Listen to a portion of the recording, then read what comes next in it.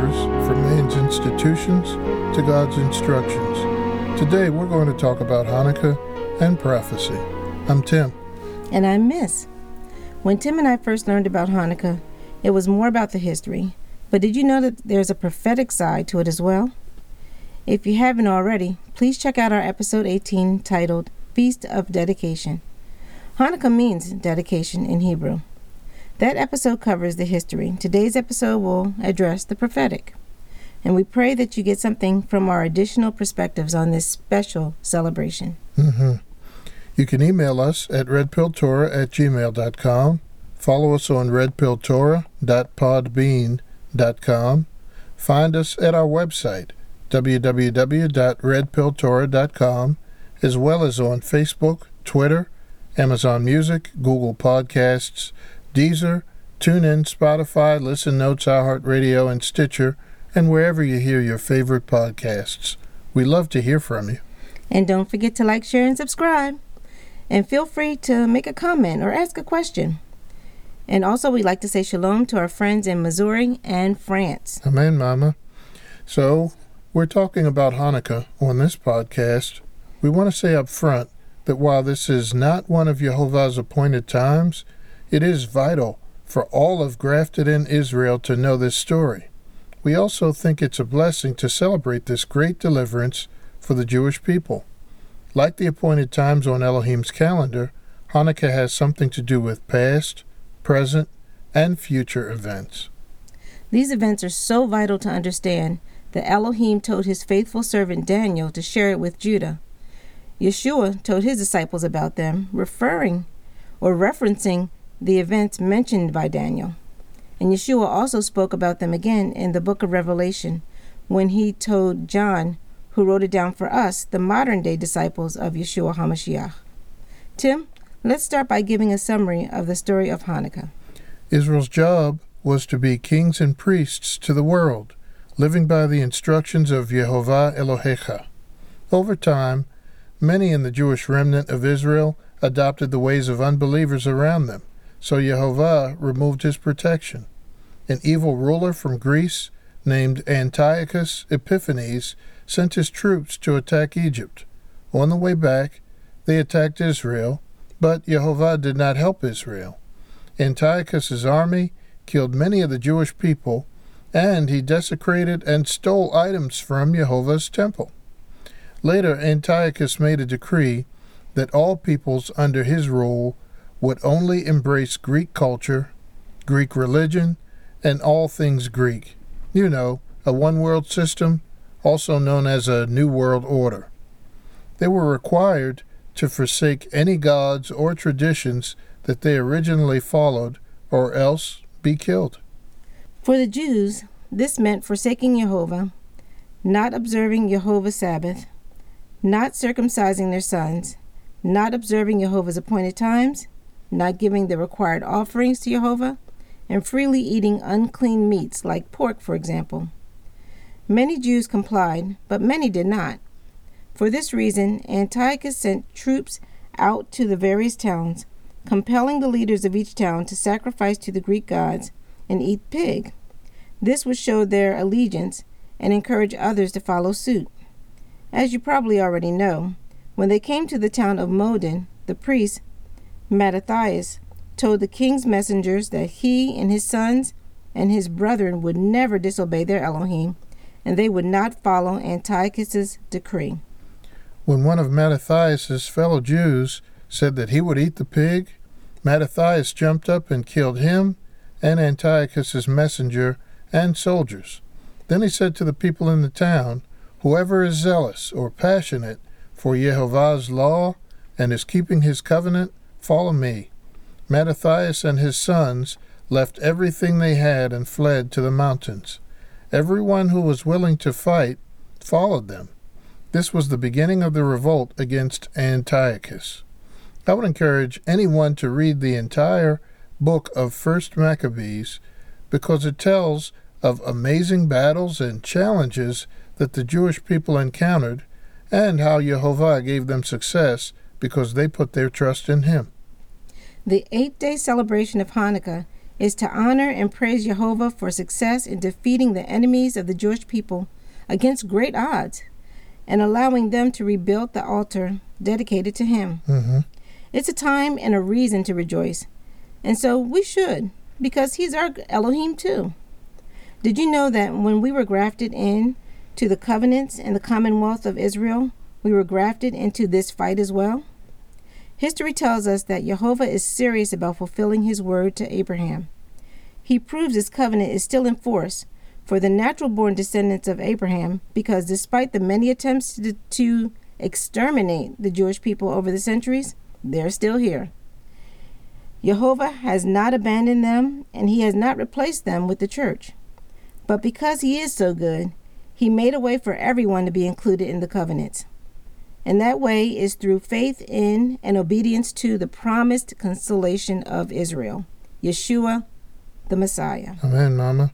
You know, I noticed that so many times when the Jewish people face persecution, there's an attempt to separate them from the covenant and any actions that are directed in the covenant. Things like circumcision, eating clean meats, observing the Sabbath, and other covenant activities are usually banned. You know, even in the early church, through its inquisitions, the church was guilty of this same anti-covenant persecution. A strong dislike of anything that seems Jewish persists to this day in many, if not most, churches. Check out our episode 66, Rick and Deborah's story, and what that family experienced after wearing traditional kippahs to church. Think about the menu at many church-sponsored meals, and even the day most churches choose to worship on. It is safe to say that most churches have abandoned the covenant at best, and worst case, have actually shown contempt for it. Dad, we need to remember the warning of Romans chapter 11, verses 17 through 18, which say to the grafted-in believers, if some of the natural branches were broken off, and you, a wild olive branch, were grafted in among them, and have become equal sharers in the rich root of the olive tree, then don't boast as if you were better than the branches.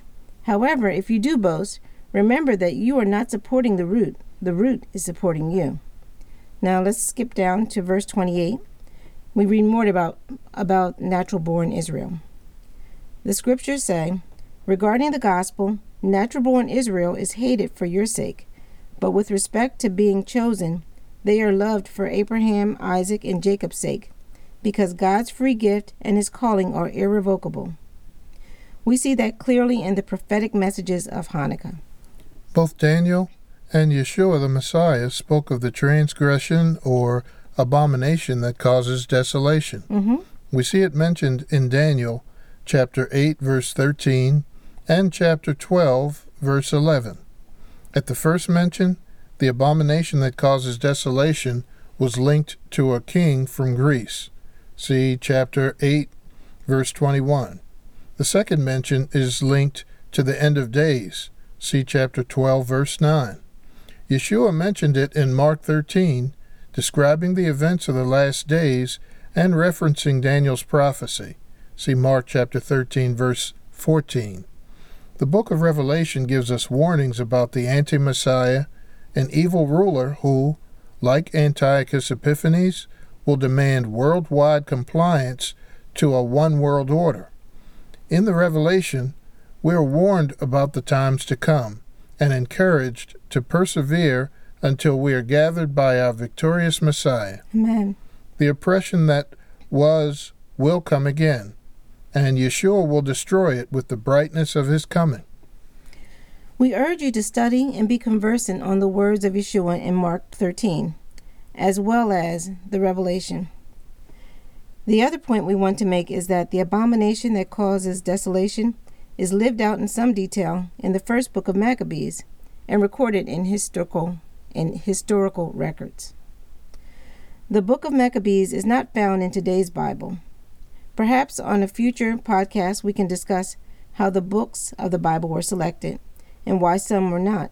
For now, just know that it was man's decision not to include Maccabees in Scripture, and that we need the books of 1st and 2nd Maccabees to see that what Daniel prophesied did come to pass, and that it involved the abomination that causes desolation. That's right, Mama.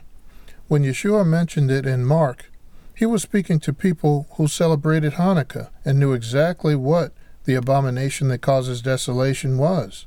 They, unlike most believers today, understood the serious implications of the abomination of desolation as a future event.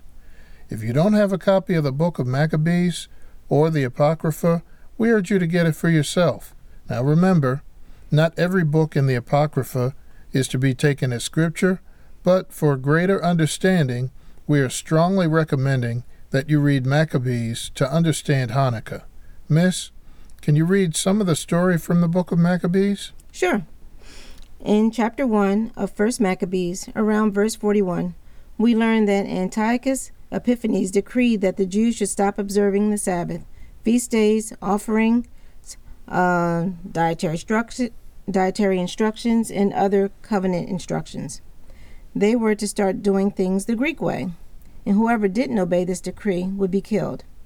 Now, starting at verse 51, it reads, "In the selfsame manner wrote he to the whole kingdom, and appointed overseers over all the people, commanding the cities of Judea to sacrifice city by city. Then many of the people were gathered unto them, to wit, every one that forsook the law. And so they committed evil in the land, and drove the Israelites into secret places, even wheresoever they could flee for help. Now the 15th day of the month of Caslu, in the 145th year, they set up the abomination of desolation upon the altar, and built up idol altars in the city on every side." Tim, history tells us that the abomination of desolation included the sacrifice of a pig on the holy altar of Jehovah. It also included setting up the image or statue of a false god in the temple of Elohim. Wow, Miss, you read that the abomination was set up on the 15th day of the month of Kislev. That happens to be today, the same date this podcast was released. Hanukkah is about dedication in so many ways. We celebrate the Jewish people's heroic victory and rededication of the altar in the temple. We celebrate their dedication to the Torah, even under threat of death. For those of us who are grafted into the covenants of Israel, we embrace our connection to the brave people written about in Maccabees, and others who died while preserving the word and ways of Yehovah. Now that you know your connection to Hanukkah, what would you do if you discovered that the way you live your life and some of your beliefs were out of line with God's instructions? Would you take the blue pill and just consider Hanukkah another Jewish ritual that has nothing to do with you? Or would you take the red pill and dedicate yourself to following and teaching God's instructions? Only you can answer that question. We have a couple of quick suggestions on how to commemorate this Hanukkah holiday.